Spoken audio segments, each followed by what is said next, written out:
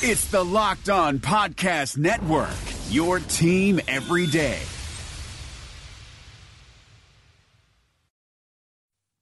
You are Locked On Packers, your daily Green Bay Packers podcast, part of the Locked On Podcast Network, your team every day. We said 4 quarters, all gas, no break. You guys did that today. Hell of a job. RELAX. Relax. We're going to be okay. It is time. It is time. I feel like we can run the table. What are we going to do? You are Locked On Packers, part of the Locked On Podcast Network, your team every day. I am Peter Bukowski, and I cover the Packers for SB Nation and Packer Report. I cover the NFL around the internet, and you can follow me on Twitter at Peter_Bukowski. You can follow the podcast on Twitter at Locked On Packers. You can like us on Facebook, subscribe to the podcast on iTunes, on Spotify, on Google Podcasts, wherever you find podcasts. You will find Locked On Packers, the #1 Packers podcast on the internet, and the show for fans who know what happened. They want to know why and how. We are answering more of your questions today on the show. I do want to say, though, at the top that we've heard from Aaron Rodgers, sort of. He tweeted about Ricky Gervais, and he posted an Instagram from a mountaintop and another Instagram with his friends and teammates and former teammates at the Kentucky Derby. Is it his way of saying I'm unbothered? It seems like it. He also liked a tweet of Brady Papinga's saying, Rob Domofsky, let's not pretend like Brett Favre is being Aaron Rodgers' spokesperson, et cetera, and then unliked it, but not the point. Now, it's probably fair to extrapolate that he is a little annoyed at what's going on here. Does that mean he's going to be a bad teammate? No. And as Tom Silverstein wrote earlier this week, he doesn't really have a choice. He is on this team for better or for worse in the near future and for the next couple years, and he can't act out. That's the thing. He cannot act out, or he justifies and vindicates Brett Favre for the way he handled everything the first time around, and all of the haters and the losers, of whom there are many.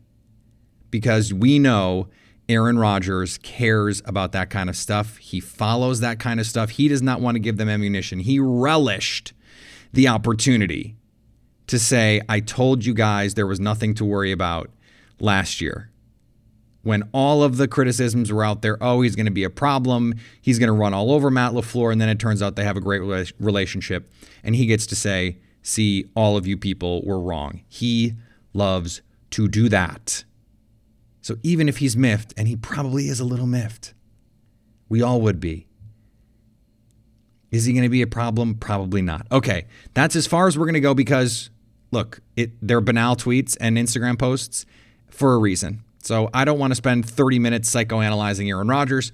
I want to get to your questions, and there are actually things to talk about that I think are useful in this case. I know it's weird. In the offseason, the draft just happened. There's actually stuff to talk about, questions to be asked and answered. So let's start with this one. A lot of questions about receiver because obviously the Packers didn't take one. I don't know if you guys heard that. Didn't take a receiver in a historically deep receiver draft. Do you guys hear that? Are you aware of this? Is what happened. It's wild. But so I think a lot of people are going, okay, well, now what? Hello, Peter. What's happening? Ty from Muncie, Indiana. Yeah, I'm going to need you to tell me what receivers around the league might be available for release or trade. Hey, I realize it's all speculative, but I haven't seen any articles online about it, and I was just wondering if you've got any ideas as to where the Packers might be able to go. Appreciate your podcast. I've heard every episode. Go Packers. Coming out of free agency and the draft, of course, not a lot of great options at receiver for the Packers. Now, at least on the free agent market, that's true. So Taylor Gabriel is still out there. He has experience with Matt LaFleur. LaFleur coached the offense in Atlanta when Gabriel was there, had a great couple seasons there, had that big 2016 with that awesome offense. And that would make some sense given the type of receiver Green Bay could use, a downfield threat. Now, there are also some players who are on the block potentially or who could be cut outright. Dante Pettis is a name that Bill Barnwell mentioned in his column for ESPN earlier this week. And he had a lot of fans around the league, a lot of fans on draft Twitter, and showed some promise early in his career and has just fallen behind. He has been in the Kyle Shanahan doghouse for some reason. Now, if you're the Packers and you have a lot of ways to communicate with the 49ers staff, should you so please, maybe that would prevent them from doing something like trading for Dante Pettis. Maybe Kyle Shanahan or Matt LaFleur's bro is going to say, hey, look, this guy, he doesn't get it, whatever. And I don't want to put words in their mouth. We don't know what the reasons are for all of this, but they drafted Deebo Samuel. They traded for Emmanuel Sanders and then traded up for Brandon Ayuk. Clearly, Dante Pettis is not in their plans. So if he could be had for a mid-round pick or maybe a player-for-player swap, Green Bay can give a end of the roster guy up for Dante Pettis. I think there is some potential there. Same thing for Kenny Stills. Kenny Stills might be cut, but certainly I'm sure Bill O'Brien would like to trade him if he could. If Green Bay doesn't have to give up much, hey, Houston could use a corner. Maybe Josh Jackson looks appealing, someone that Green Bay has not found a home for yet. And someone who probably still has some fans in the league. He was a second-round pick, a very talented player, had that one great season at Iowa. We know Curtis Samuel is reported to be on the block as well. What is Carolina looking for there? Is Josh Jackson a potential piece there? Could Lane Taylor be a trade piece in all of this? Those are conversations that I think are worth having. Are any of these players world beaters? Are any of these players going to fundamentally change the offense? No, but they would bring a dimension to the team that Green Bay doesn't currently have, and that's the point. Plus, you're bringing in a veteran, and you're telling Aaron Rodgers, look, we are trying to win. We are trying to get you some help. We understand we didn't get it done in the draft. So here are the concrete steps being taken to make sure that this is the best offense that the team can put on the field. If they do nothing, especially with options out there, Taylor Gabriel's on the street. He would be one of the best 5 receivers on the Packers roster.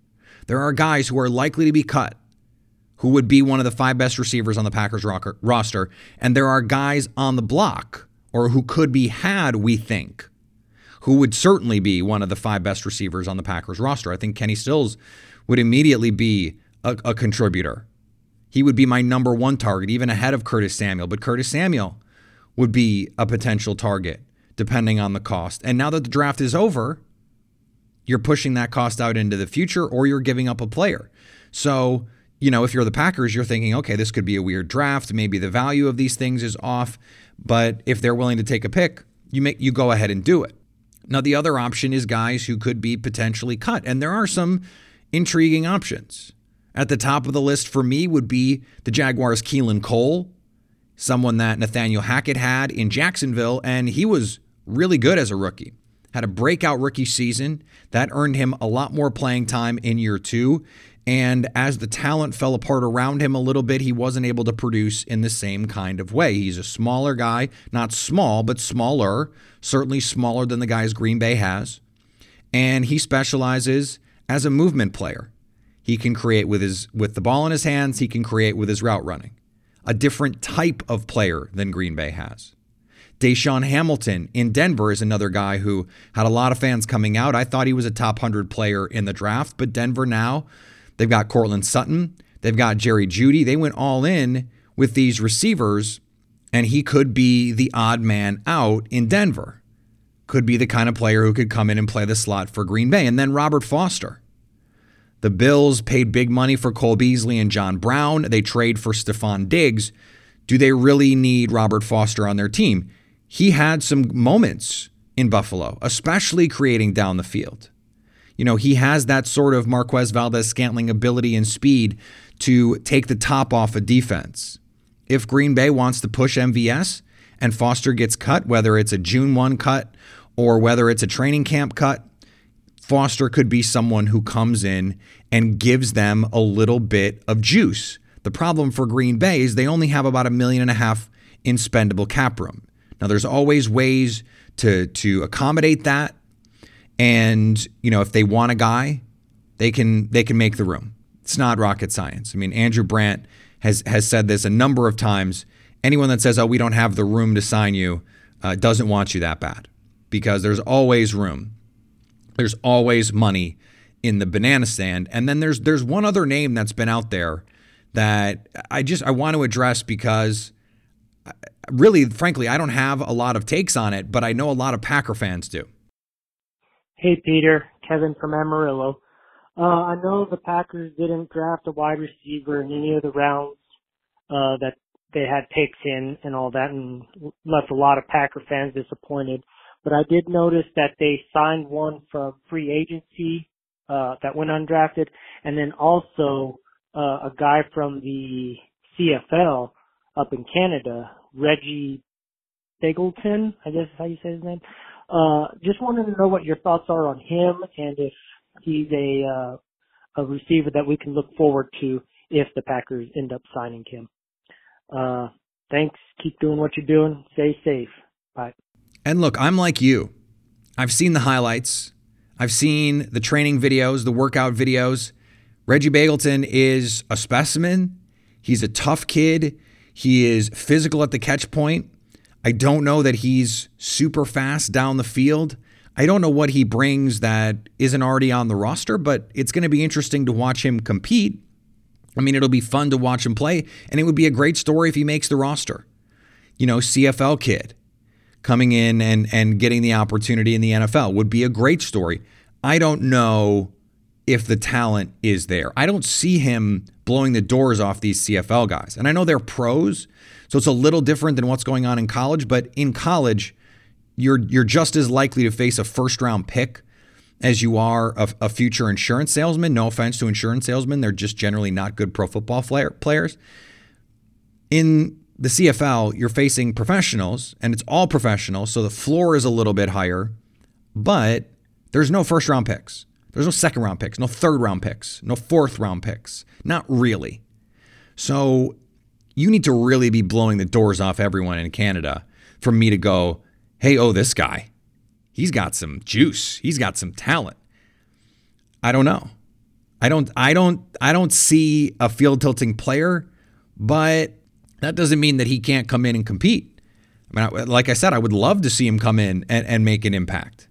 And if you're looking to make an impact, there's no better place to do it than the U.S. Army. Whether your goal is to fight and cure diseases, develop technologies, or seek adventure across the globe, the Army is where you can make it all happen, and so much more. The Army is a team of millions of individuals working together to take on the most complex problems in the nation and the world, and to win. Ask yourself, what's your warrior? And text ALPL to 462-769 to find out. That's ALPL to 462-769. The reopening is right around the corner, and there's a chance that no one has seen your balls in months. Don't ruin your first post-quarantine date with a ball fro. Would you show up on the first day of school without a haircut? Manscaped is here to provide you the best tools for your grooming experience. Do you really want the next person to see your down there hair to think you weren't expecting anyone to see it? No one wants that. The Lawnmower 3.0 is the best hygiene tool for the modern man. Because of their ceramic blade and skin-safe technology, your snags will be reduced while preparing yourself for post-quarantine life. The Perfect Package 3.0 comes with the new and improved Lawnmower 3.0, water-resistant, cordless body trimmer, performance boxer briefs, and a travel bag for you to use when you're done quarantining. The Perfect Package 3.0 also comes with the Crop Preserver and Crop Reviver, the perfect 1-2 punch to keep your 1-2 punch fresh all day long.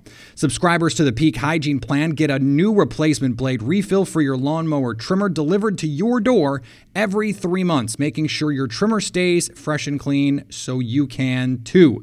There is a light at the end of the tunnel, so treat yourself for making it through quarantine with the Lawnmower 3.0. Get 20% off plus free shipping with the code LOCKEDON at manscaped.com. That's 20% off with free shipping at manscaped.com when you use the promo code LOCKEDON.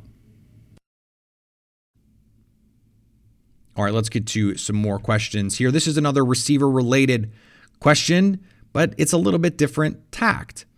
Hello, Peter. What's happening? Hello, Peter. What's happening? It's Brad from Mount Pleasant, Michigan. I think it's clear that the Packers did not see the need at receiver as pressing as many media and fans did. I think this is because they want to run a lot of two tight end sets.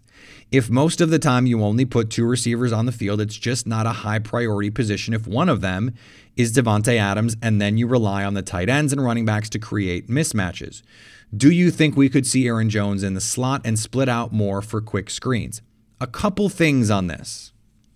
So this is something that we talked about on the show, that there's two sides of the only going to play two receiver sets coin.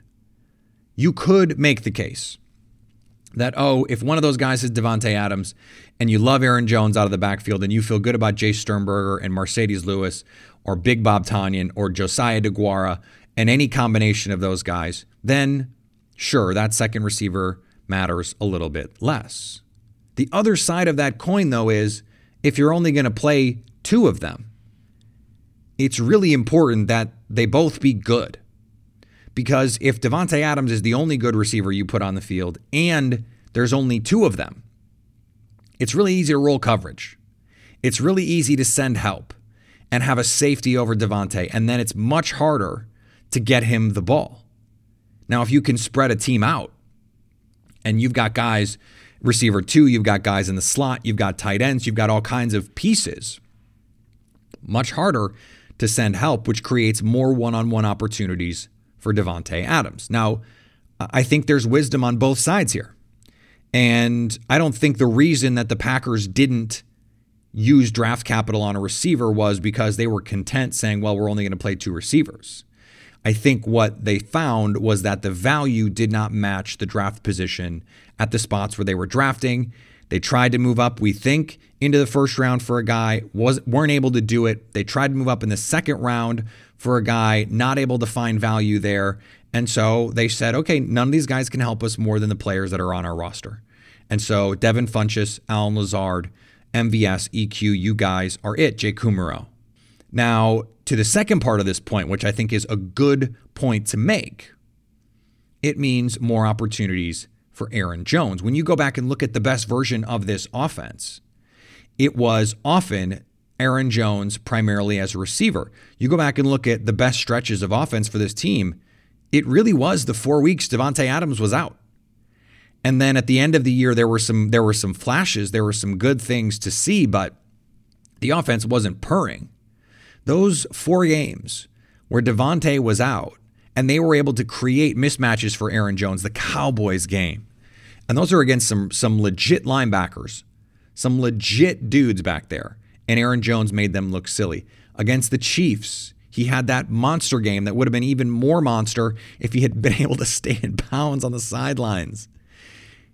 The problem that the Packers ran into was they didn't want to overwork Aaron Jones. And then you compound that with the fact that if Jamal Williams gets hurt, you don't trust Dexter Williams. And for as much talent as I think Dexter Williams has, Matt LaFleur goes to the combine and says, we need to find a running back 3.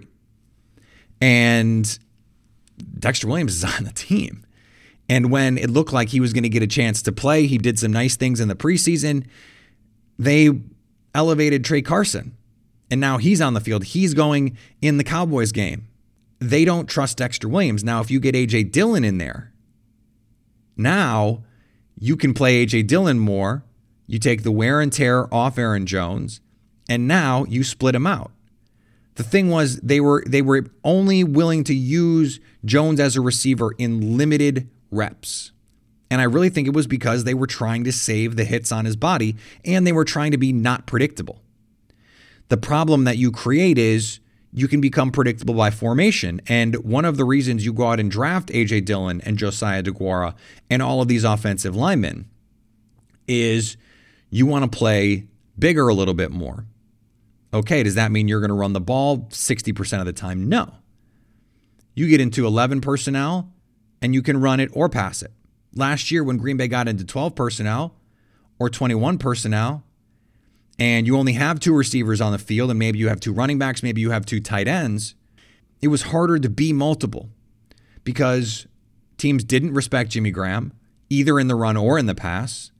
And you weren't able to play enough snaps of Aaron Jones and Jamal Williams to really create any kind of tendency or a lot of big plays. A lot of their best drives of the season came with those two running backs on the field at once early in that Vikings game. It was apparently a big part of the plan against Philly until Jamal Williams got knocked out of that game with a cheap shot. It was something I thought we would see them go more to. And even at late in the season, I thought it was something we'd see them go more to. Still, Jamal Williams, 35 plus catches, 5 touchdowns. He was a big part of the passing game. I think you're going to continue to see the running backs be a major part. Jet sweeps, quick screens, arrow routes, slant routes. Aaron Jones twice ran sluggos for what would be touchdowns. We remember the Washington one that seemed like Rodgers overthrew him, and then Aaron Jones admitted, hey, that's my bad. I was actually supposed to take that route more to the outside, which is where Aaron threw the ball. So absolutely, I think Aaron Jones is going to be a bigger part of this passing game by design, but one of the reasons he's going to be a bigger part of the passing game is because they have another running back they trust to be a part of the run game. All right, this question comes from Jen. Another great question from her. She asked a bunch of them, and I couldn't get to them all. It seems like the Vikings had the draft many Packer fans wanted. If they have a lot of success as a result, will that be part of how we judge the decisions made by Goody and Matt LaFleur, kind of seeing our division rival do what we could have done and reckoning with that? Great point. What the Packers have to bank on is that they are able to be good enough in the short run to make Packer fans forget about that. And that they end up being right about Jordan Love so that in the long run, no one even remembers, oh, remember we were so mad about X, Y, and Z. Oh, remember what a good draft the Vikings had. Yeah, Justin Jefferson, that's going to sting for a lot of Packer fans. I caped as hard as anyone for Justin Jefferson. No one was higher on Justin Jefferson than I was. And then the Vikings picked him. Well, I can't. I want to be right. I still want Justin Jefferson to be good. Just, 14 weeks out of 16. And we don't have to go through it pick by pick. But they were able to fill some holes. They were able to get Justin Jefferson. They got a corner in round 1. They got the offensive tackle in round 2. They actually got 2 corners. So they filled 2 positions of need. I think the point that Jen is making is not only did Minnesota get the pass catcher that they needed, they filled other top holes at priority positions. Now, they had holes at priority positions in ways that Green Bay maybe didn't. Minnesota needed starters. This is the thing that I try and remind a lot of fans and even media people that, and this is something that Dan Graziano said on a podcast earlier in the week at ESPN, the Packers have always viewed the draft as more about tomorrow than today. And the Vikings were in a position where they had to draft some of these guys because, guess what? They traded Stephon Diggs. They traded their best receiver, probably their most impactful non-quarterback on offense. They lost multiple starting corners. They're still trying to figure out what to do with Anthony Harris, who they were trying to trade before the draft. Now they've got this franchise tag on him, and they got to figure out what to do there. They have holes to fill, and they didn't find a replacement for Everson Griffin.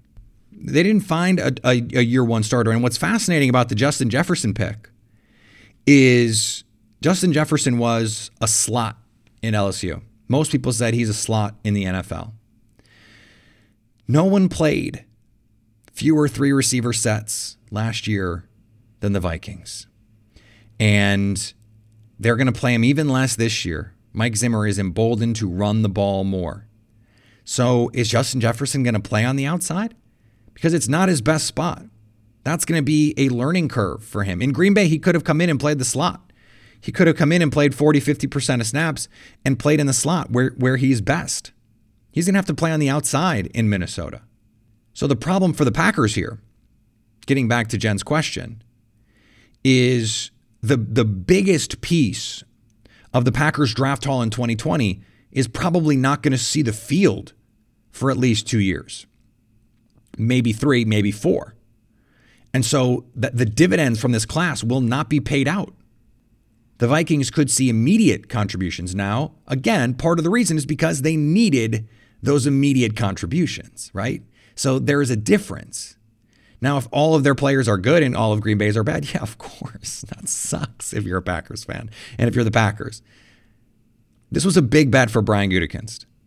A big bet on Matt LaFleur and his ability to develop quarterbacks, his ability to mold a philosophy for a team.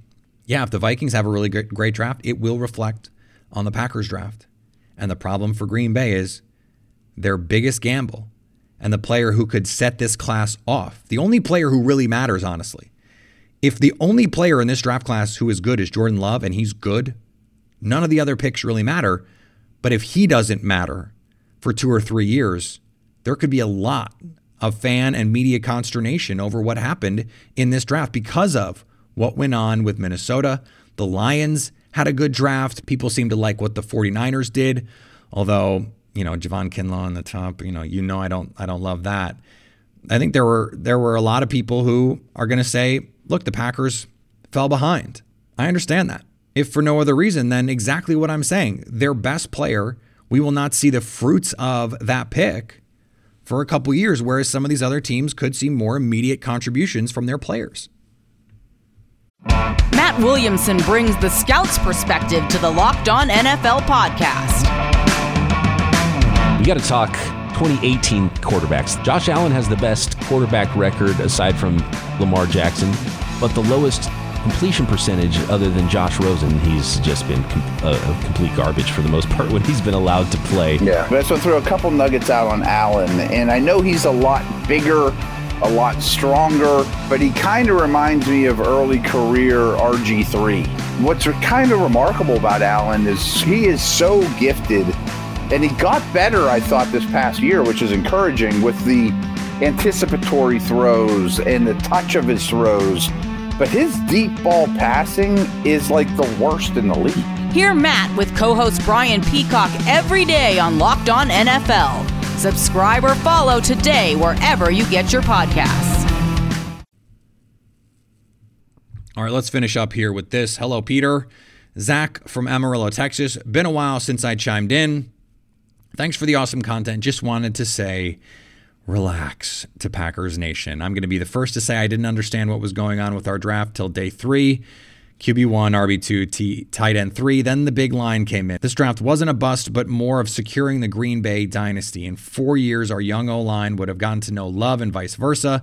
Think of how Aaron throws defenses off with his count all the way down to our young receivers.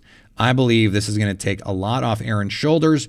For so long, he has done it by himself. We have a defense, just a matter of our young guys doing some growing. Thanks again.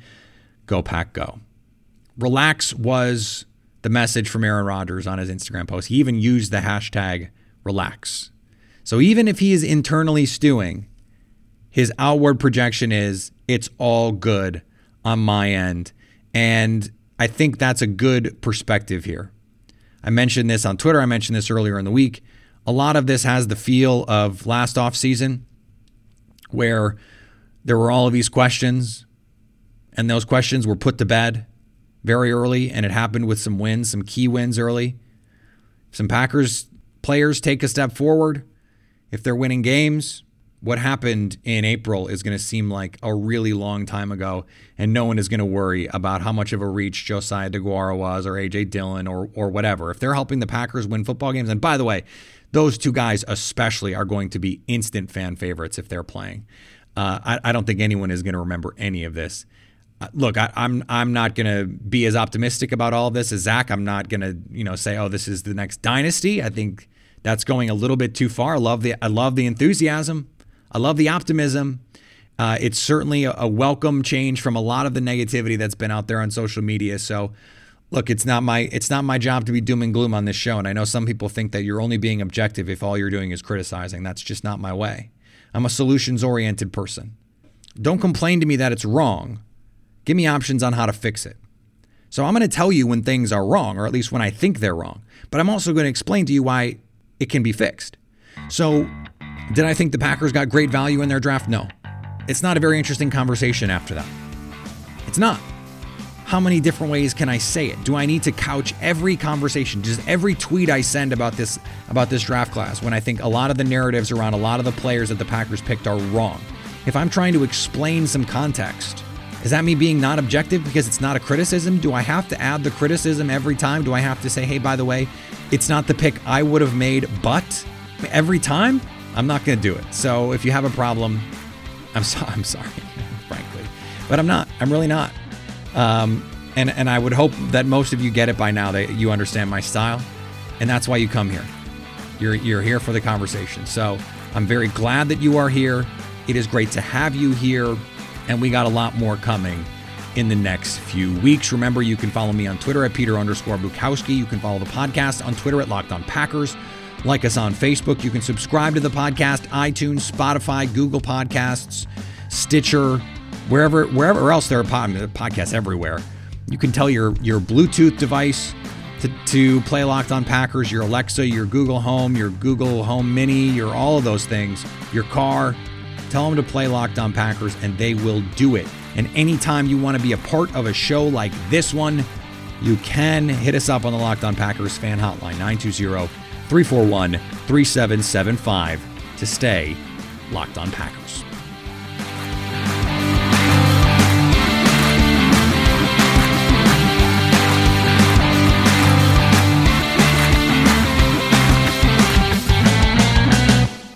Thanks for listening to the Locked On Podcast Network, but why stop now? Check out the daily Locked On Podcast Network for your favorite NBA team. Find it right now in your favorite podcast app, and be sure to subscribe or follow so you never miss an episode. The Locked On Podcast Network, your team every day.